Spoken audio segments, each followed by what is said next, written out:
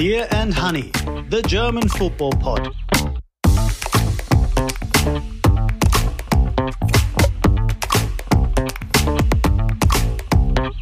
Beer and Honey, the German football pod. Today, Eberl gets maxed out at Leipzig as Bayern's tactical ignoramuses snatch a draw.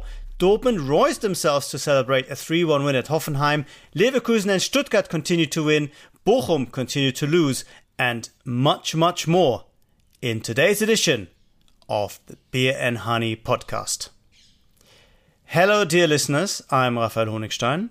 And I'm Christoph Biermann. And we welcome you to match day 6 of the Bundesliga, where lots of stuff happened, lots of big results, and even bigger storylines off the pitch. But before we start, a kind reminder that you can become a member of the Beer and Honey Supporters Club, which would really help us out. We need to generate a bit more money to make this work until the end of the season. If you can, even better if you can become an ultra, or you can also sponsor an episode, as our very dear supporter Ryan has done this week, but more of that a little bit later. Okay, Christoph, I think we have to start in the biggest game of the weekend, and that was, of course, RB Leipzig hosting Bayern Munich, a chance for Bayern to avenge their 3-0 Super Cup defeat, but it didn't quite work out. A 2-2 draw. Since they came back from 2-0 down at half-time, Bayern felt reasonably good about themselves. Leipzig felt as if they had blown a massive chance to win this game. They could have been 3-0 up. But once again, I think the most remarkable takeaway from all of this, especially from a Bayern perspective, is that Thomas Tuchel still seems totally at a loss when it comes to understanding why his team don't function better and don't play better football. Is this an example of a coach trying to deflect blame and say, it's not me, it's the players? They're too stupid to follow my complex tactics. I have to dumb it down again and again for them. Or does he really feel puzzled and quite despairing about his team just not functioning very well? I think the latter, actually, because what you can see is sometimes they play well and then they don't within the same game. And so if that would be a fundamental problem, tactics too complicated, I don't know, difficult dynamics between coach and players and so on, you would see it in matches. But as the matches are so inconsistent, sometimes they play a fantastic first part and then it breaks down or crumbles a bit, and vice versa. I think it's really interesting for me that it seems to be the kind of overall theme for this Bundesliga weekend, when we talk later on about Borussia Dortmund and when we talk about Werder Bremen and so on. It's so difficult, obviously, for teams to play consistent or have consistent performances these days, and Bayern is part of the story, and so that's a long answer to your question. Yes, I think he is in a kind of despair, and you could see it on a Saturday evening when he was on the bench, like, oh, why do they do this? I can't understand it. Blah blah blah. Yeah, but the interesting thing is that he did talk, especially about the tactics, and said maybe my plan was shit in the first half because it didn't work out, and then he said we had to significantly simplify the tactics at half time. And then Bayern played better, but at the price of the game being very, very open and almost reverting back. It feels to me that Tuchel, who, like all top managers, craves control above all, which is a good fit with Bayern because as a club they crave control and they want to minimize always the factor of randomness and luck. It should be an amazing fit, but somehow this team are not able to produce that kind of control. Now, is it all down to Bayern lacking that Rodri type figure at the heart of midfield? Maybe it is. Maybe it is. That's what they're lacking, but they still should be better, shouldn't they? But look at the two goals they conceded. I mean, the first was a counter-attack, and that was a pretty obvious, not so perfect organization of this defensive organization against this counter-attack. Is that down to overcomplicated tactics? No, not at all. The second goal was a goalkeeper mistake after the corner from RB that Sven Ulreich completely missed, and then it was a chaotic situation. A kuddelmuddel, as we like to say. A kuddelmuddel, yes, a kuddelmuddel of the finest kind, and then Leipzig was quicker, faster to react and scored the second goal. So, is this down to over complex tactics? No, it's down to being quick-witted in certain situations, able to react and so on. That was a problem there, and so. But maybe I mean the other part of the story. Yes, Bayern was much better in the second half, but was it down to the change of tactics mainly? Or was it down to the change of intensity? Was the intensity a result of a change of tactics? It's the hen and the egg. Yeah, I mean, Tuchel seemed to think so. He went into extraordinary detail talking about the setup, how they wanted to have this superiority in both halves, close to the ball, and it never managed to do it. And then I guess I have to watch it a second or maybe a third time, understand what he did to simplify things. But that's been a theme for him since taking over in March, talking about how he has to simplify stuff for this Bayern team.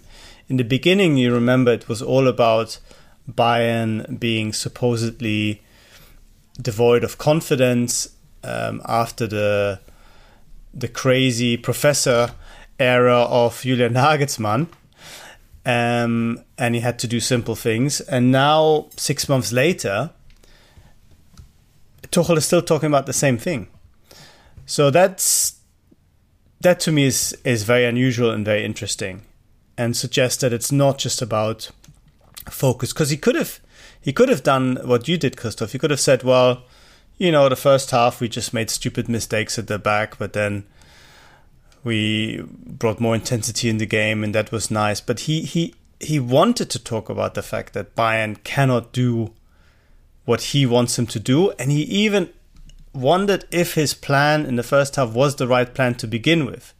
All very openly, as if he's sort of, dissecting his own coaching in front of millions of people. So that is remarkable, and I think it doesn't add to the sense of stability or lack thereof at Bayern at the moment, that you now have a coach second guessing himself so drastically, in my view. But is he protecting his players when he says it, or is he attacking his players? So you can read it either way. So they are either too stupid to understand what he says, or he is too nerdy to make things work for this team. Correct, yeah. I mean, I don't know if he knows the answer, but I think it's those two explanations are possible. Maybe there's a bit of truth in both, but Yeah, remarkable, really, to see Bayern in another high-profile game, because this is not, with all respect, Christoph, this is not VfL Bochum. This was a real test, perhaps the biggest one they will face this season away to Leipzig after that game against Leverkusen and, of course, Man United in the Champions League. But if you take those big games, apart from the fact that Bayern conceded a total of 7 goals in those 3 games, it's we haven't really seen them move closer to being an elite team in terms of having dominance and control throughout 90 minutes. And that is, I think, the biggest concern. The latest idea they have at Sebener Straße is to possibly bring back Jerome Boateng, 35-year-old former Bayern player, of course, who's out of contract this season after a less than happy spell at Lyon. There's a lot of noise about this because Boateng has been convicted of assault on one of his former girlfriends. That decision has recently been quashed, so there will be a new trial beginning unless they find some kind of solution before the trial starts. But in the meantime, Bayern have said, come and train with us, and maybe we will sign you because we only have three centre-backs. And as you can imagine, some of the more organised fans are already a little bit concerned about this. But away from the moral dimension, Christoph, does that sound to you like a well-run club thinking of bringing back 35-year-old Jerome Boateng, or is it one of those very smart, very obvious in a way ideas that could well work out? What do you think?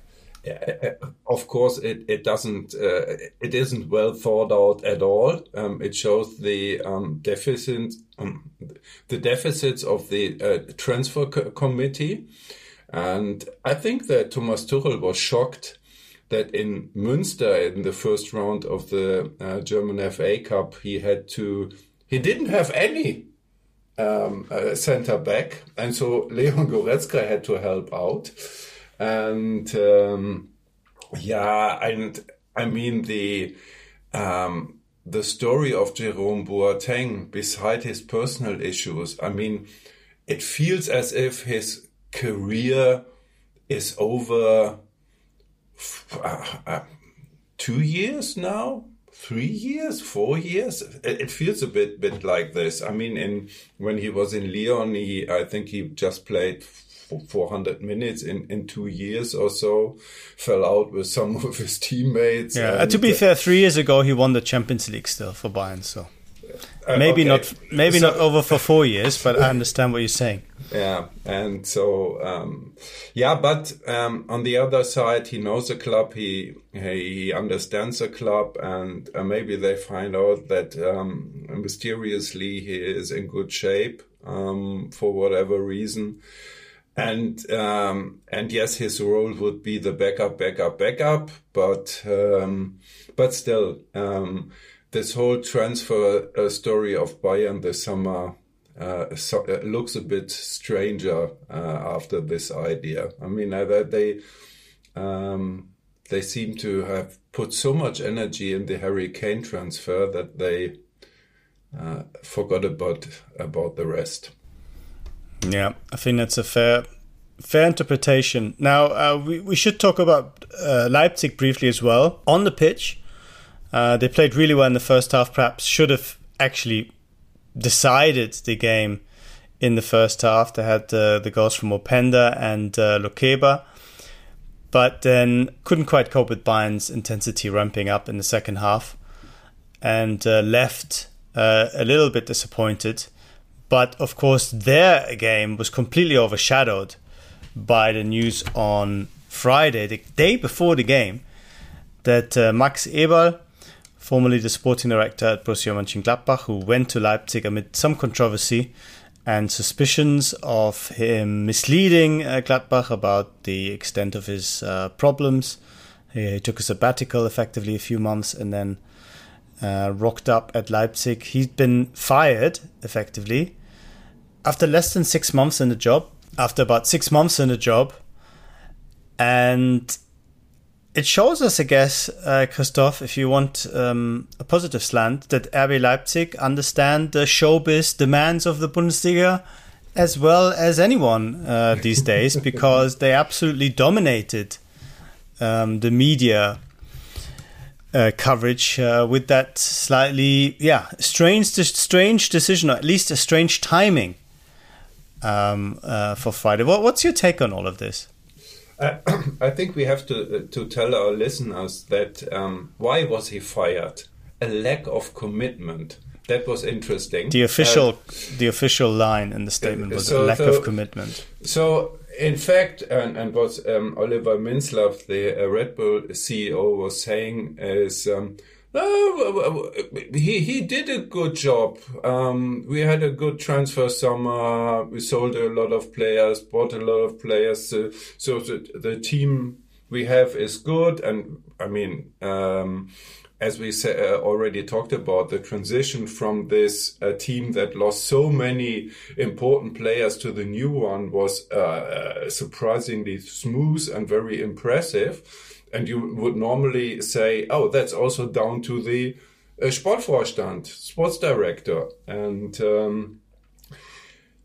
but the complaint about his non-commitment is, so Max Eberl is living in Munich, so he's commuting between Munich and Leipzig. There were complaints that he wasn't often enough in Leipzig. There were also some complaints that some of his decision might have been a bit too expensive here and there. But I think we have to keep in mind that Red Bull is also a kind of sect. So you have to be fully go into it. To be part of it. So it's not like a normal football club. And I remember having a conversation with Max Eberl some weeks ago when he was talking about, how much he liked it and blah, blah, blah, but also that he wanted to change it a bit and have it a bit more like a traditional football club without going into detail. It was, I think, more about the atmosphere, because RB is a very corporate animal. And so maybe it was also a kind of culture clash, or underlying culture clash in which direction you develop the club.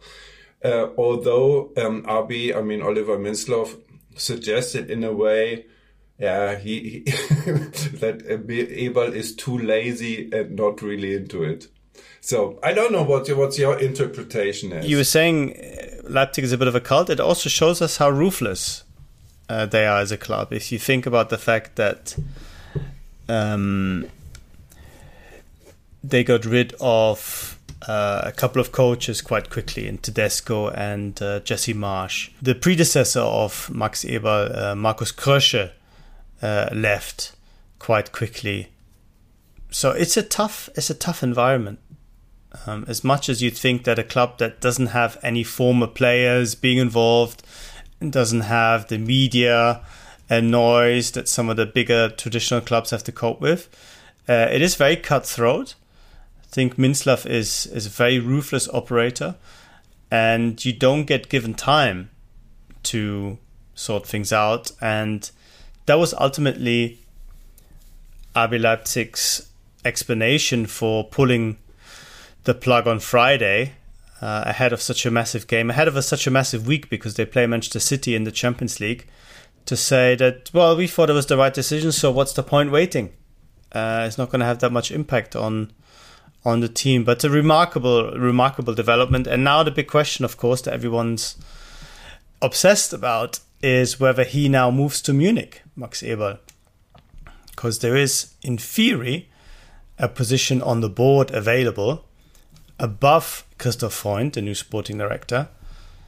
You hear different conflicting reports from Munich. Some people saying that Bayern and Uli Hoeneß, who's the most powerful man at Bayern, definitely want Max Eberl. Others are saying that the club on the whole are not really quite sure about Eberl.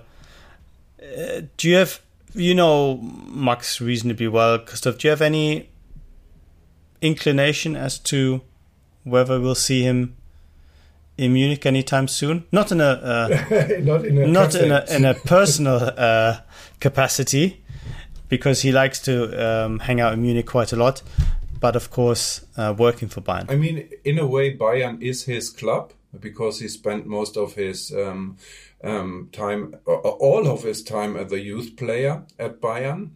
He never managed to break through, really. I think he played one game in the Bundesliga for Bayern, and that's it. And then he started his playing in Bochum and Fürth and towards the end of his career in Mönchengladbach.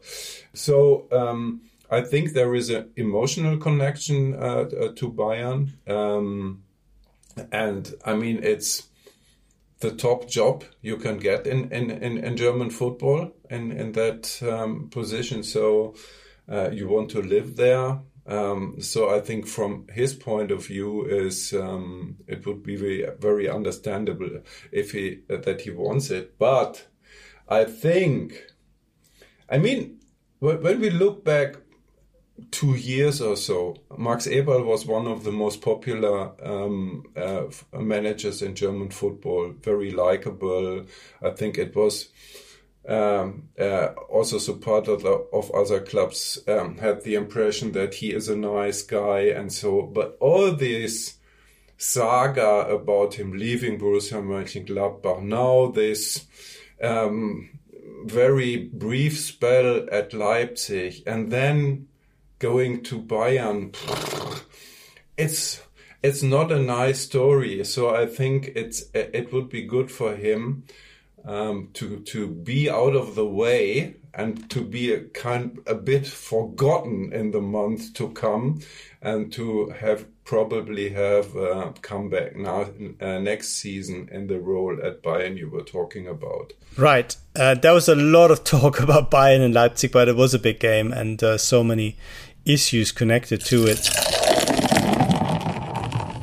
But let's move on to our friends from Borussia Dortmund, because Dortmund were in crisis, Christoph. Edin Terzic was on his last leg. That's the sense we had. But since then, they've been quietly winning games. And Marco Reus, the former captain, again coming to the fore with a goal. I think that's his third goal in as many games.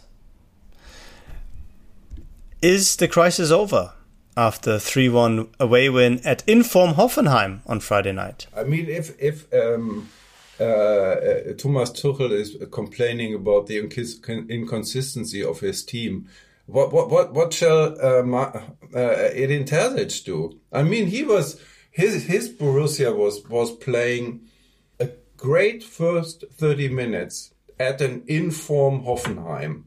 We're 1-0 up, dominating it, looking good, a lot of movement, a lot of lightness. It looked as if they were free-flowing.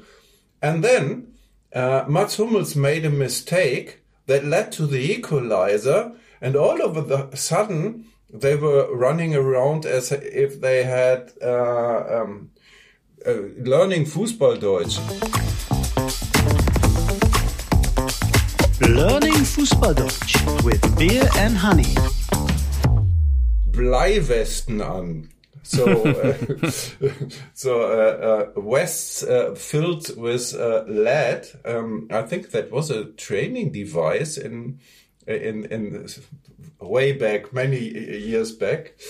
But yeah, so all of a sudden they looked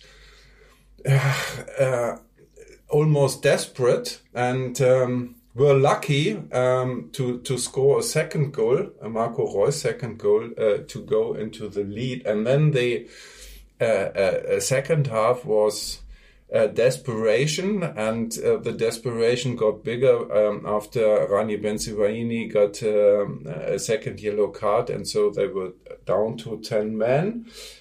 and to not only survive this, but to have for me, one of the greatest goals of the season, when Julian Riasson was chasing his opponent deep in his own half, getting the ball, pushing forward through the midfield, but more in a desperation to get away from the own goal, and then running and pushing his opponents away, and all of a sudden being in front of the Hoffenheim goal and scoring after an 80 meters run.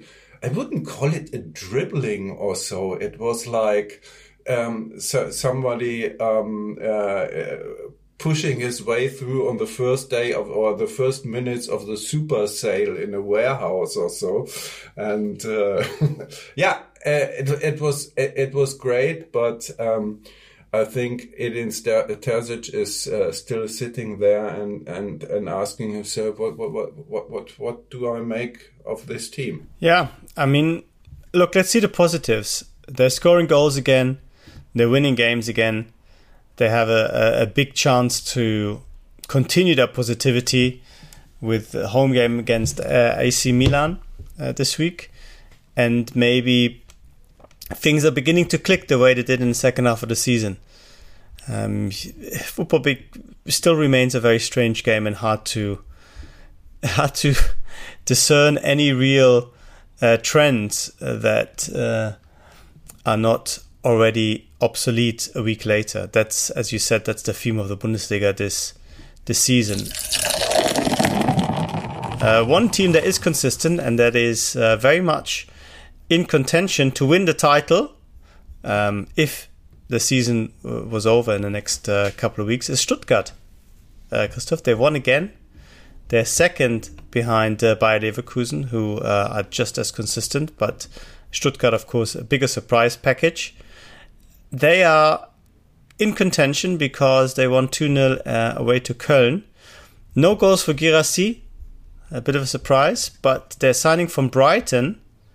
Undav scored 2 goals. Yeah, the Undav story is really fascinating because he is, I think 3 years ago or so, he was playing on the third level of German football in Meppen, of all places. Meppen is a cliche, really, because it's the place that nobody wants to go to.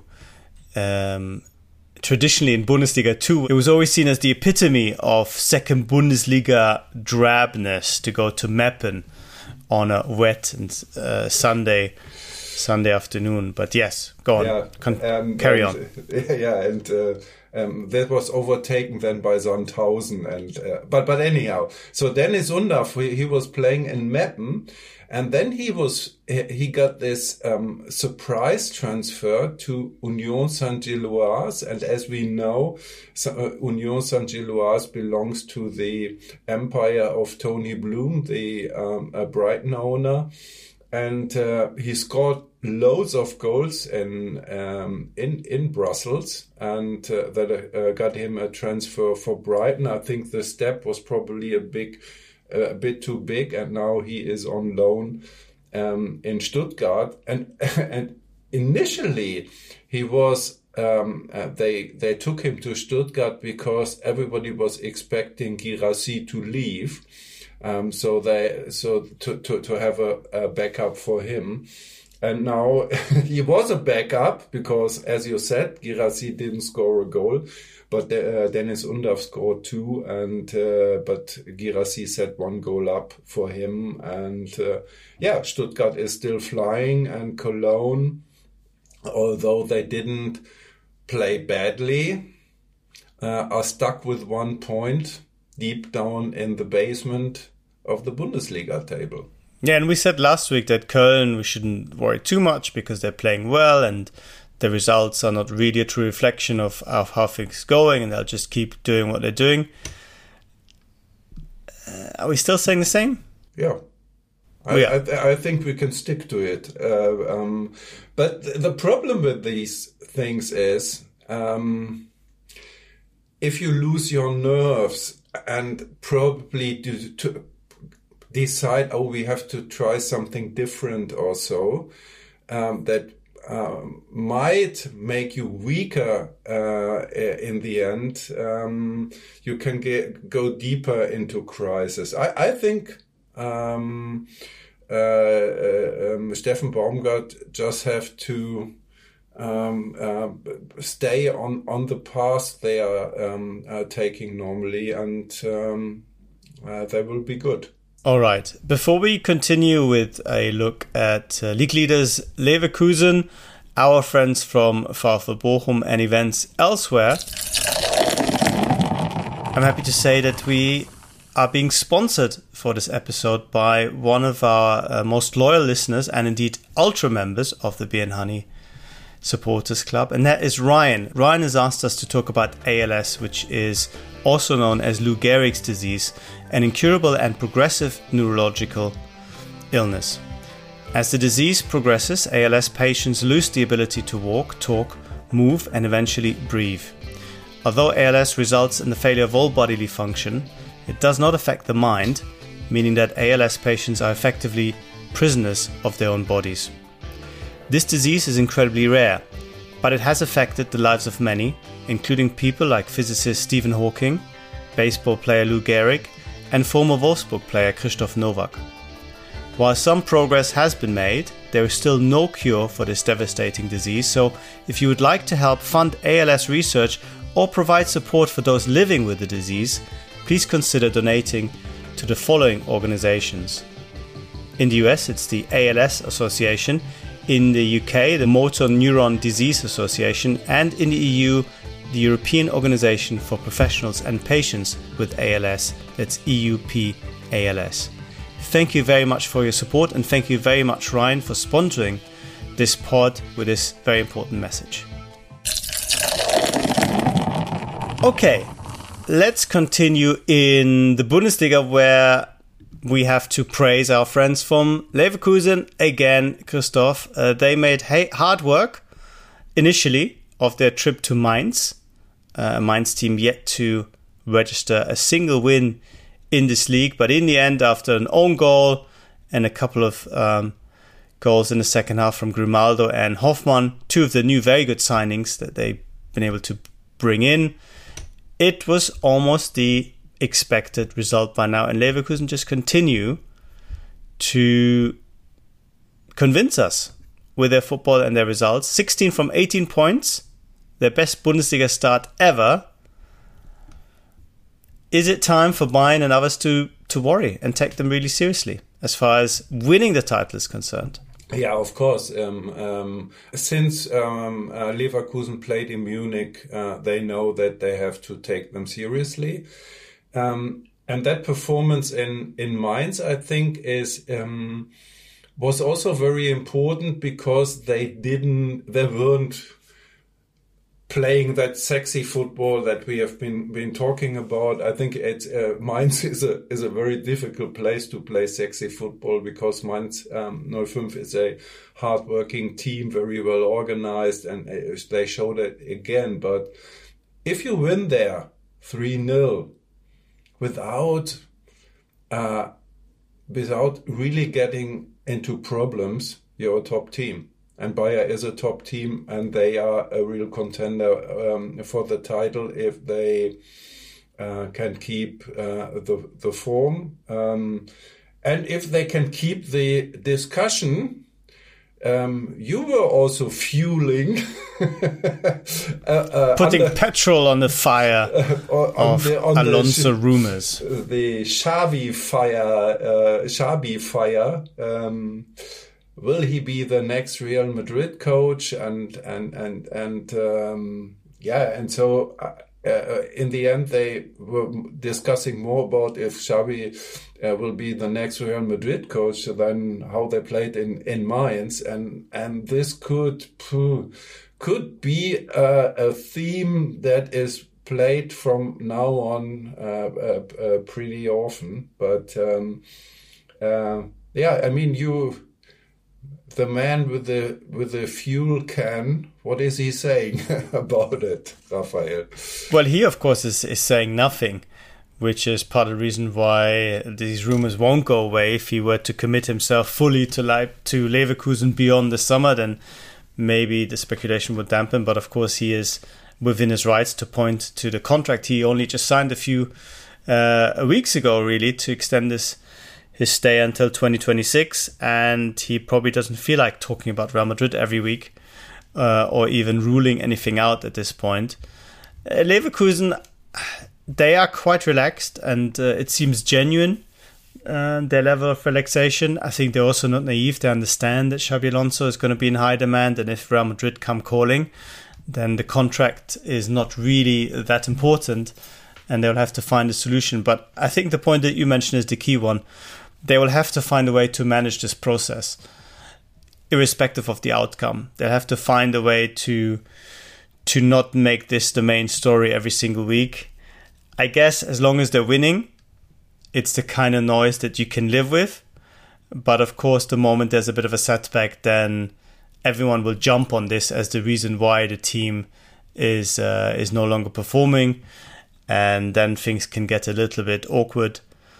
But yeah, they seem to be so happy with so much momentum and so much positivity around the whole club and the way the team are performing, especially, that I think they can live with what is a very annoying and of course not very productive debate from their point of view. Yeah, and probably they are also relaxed because they know Xabi as somebody who is playing to his own rules in a way. So it's not like you have to do this and that in your coach's career. If he would have done that, he wouldn't have been coach of the second team of Real Sociedad San Sebastian, because it would have been easy for him to get a team higher up to start, and he seems to be very clever in or maybe honest in looking at himself. Where am I as a coach? Where do I have developed? What is probably lacking? And so I think it will not be only the temptation to be coach or manager at Real Madrid, but also that I think he needs to be convinced himself, I'm ready to take this job. And probably he is thinking, I need 3 more years somewhere else. I don't know. We don't know. Maybe someday he will explain it to us. All right. Maybe someday we'll also find an explanation of why Union Berlin are struggling so much, Christoph. I think this was their 5th defeat in a row, which of course was unprecedented. 1-0 at Heidenheim, newly promoted Heidenheim. You talked about Julian Reinson's goal. Here we saw a better goal. No, we saw actually the best goal from Niklas Beste.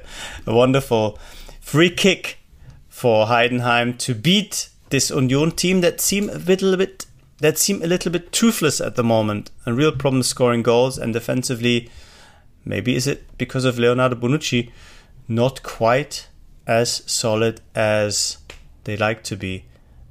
You said there's no time to be worried for Köln. I guess you think the same of Mainz. What about Union? Also the same, and it's also unprecedented in the career of Urs Fischer. He never has lost 5 games in a row at any club, even at lowly Thun or with FC Zurich and so on. So. And on Tuesday they already have the next game up at home at home in Berlin, but not at home at the Alte Försterei, but in the Olympia Stadium against Braga from Portugal. But they played better. They created a lot of chances, but here we are again with randomness and chance and luck and bad luck, because last season very often the opponents of Union Berlin were thinking, we had a lot of chances and they created from 1 or 2, and how could we lose that? And this time it seems to be the other way around. How could we not win it? And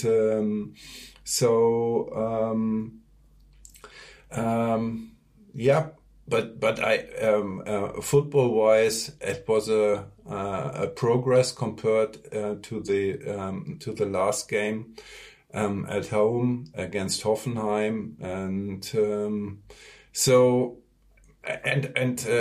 Urs Fischer will not nervously change directions. So and he was also praising his team in a way that they showed the basics and the attitude he wants them to perform. Everything will be okay? Probably everything will be okay. Okay. A caveat for the first time. Fine. All right. What about our friends from Gladbach? A team that is especially dear to our producer, Jörg. They went to your beloved VfL Bochum, Christoph, and you watched, of course, very keenly, this time from home, and we saw Borussia Mönchengladbach win their first game in the Bundesliga. They won 3-1 at Bochum, a game that was slightly overshadowed by events off the pitch. What can you tell us about those two teams based on this result? Briefly about the events in the stadium. The match started with a 10 minutes delay because Borussia Mönchengladbach fans had put their banners over the safety gates so that they couldn't be open, and then because in a case of an accident that people can flee onto the pitch, and that was blocked, and so the police said we don't allow the match to be kicked off until this is solved. And after 10 minutes the banners were up, but the Borussia Mönchengladbach ultras felt that they were unjustly treated because some weeks ago when Borussia Dortmund played there, they had a huge banner and nobody complained about it. And so after, I think, 20 minutes or 25 minutes, they started a lot of flares and smoke, and then in protest they went and missed probably the best performance of their team in the season. They were clearly the better team. They were 3-0 up at halftime. It could have been 4-0 or 5-0. The match plan from João Serrano was perfect. They easily escaped the high press with long balls or with fast counterattacks, and and only in the second half, like in the last 20 minutes, they struggled a bit, and then you could see again their defensive vulnerability. But yes, they played a good game, and Alessandro Plea, who scored 2 goals, was the outstanding player on the pitch, and I think this was very important for Borussia, because with this playing against a lot of top teams at home, having a difficult program at the beginning of the season, not many points, I think this trip to Bochum showed them what is possible, and probably it's the optimism they showed in the last week was right. So very good, and and for Bochum it was completely the opposite. Quite the opposite in what way? Thomas Letsch, the Bochum coach, was saying it was a catastrophe, that game, and it was, because nothing worked at all.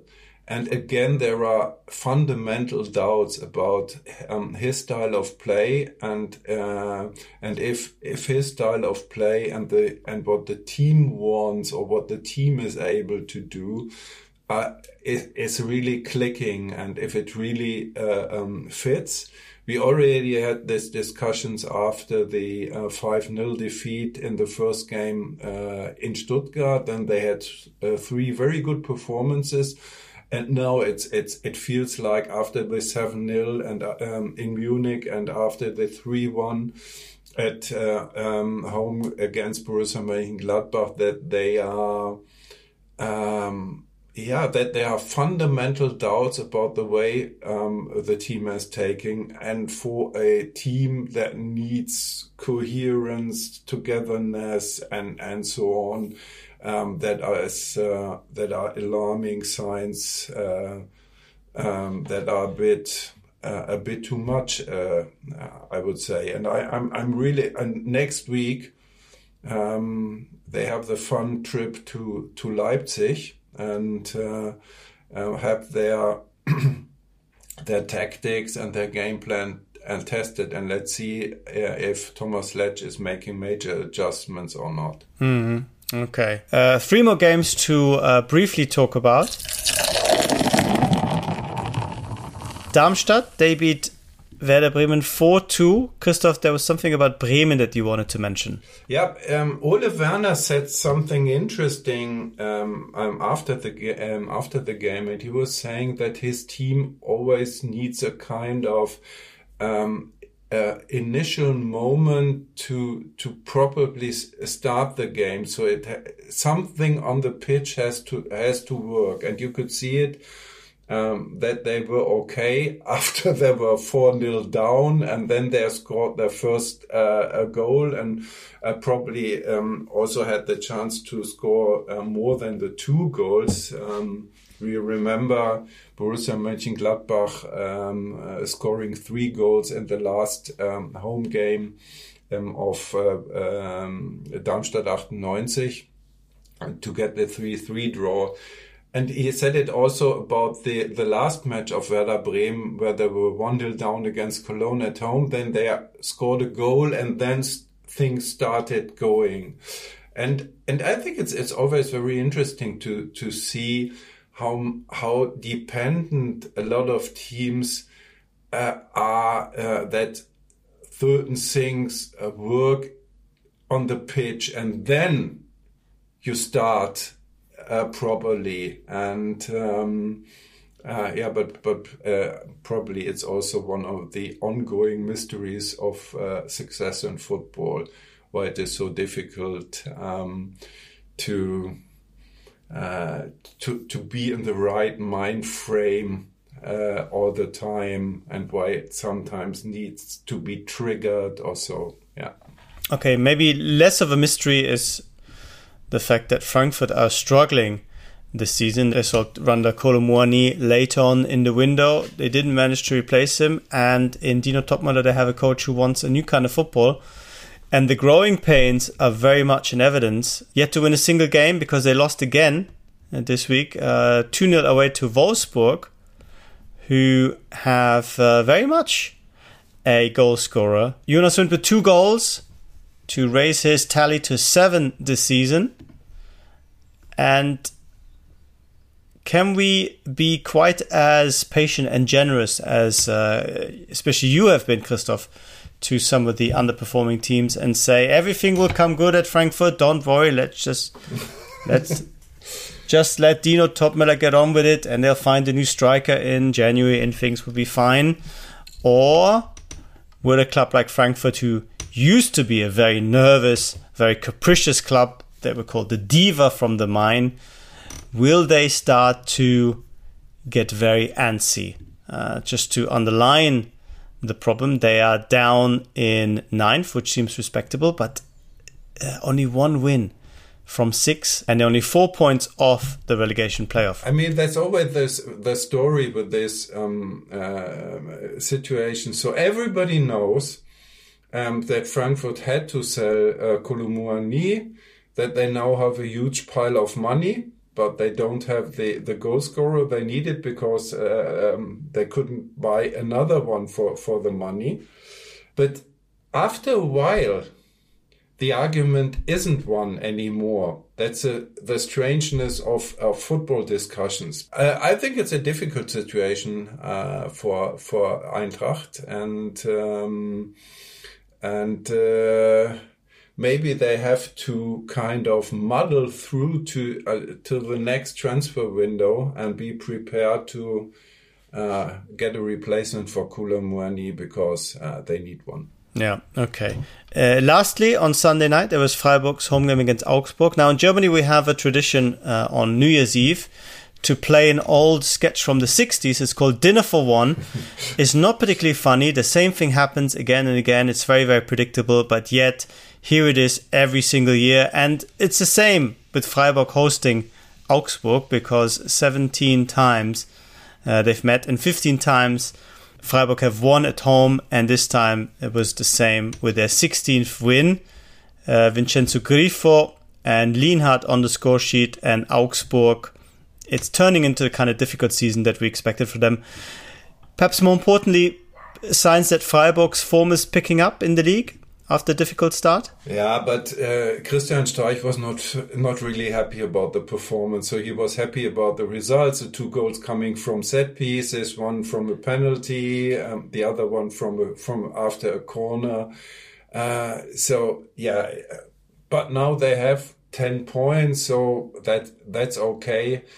But if you were looking at Christian Streich's face, you could see that happiness is something different. What he showed.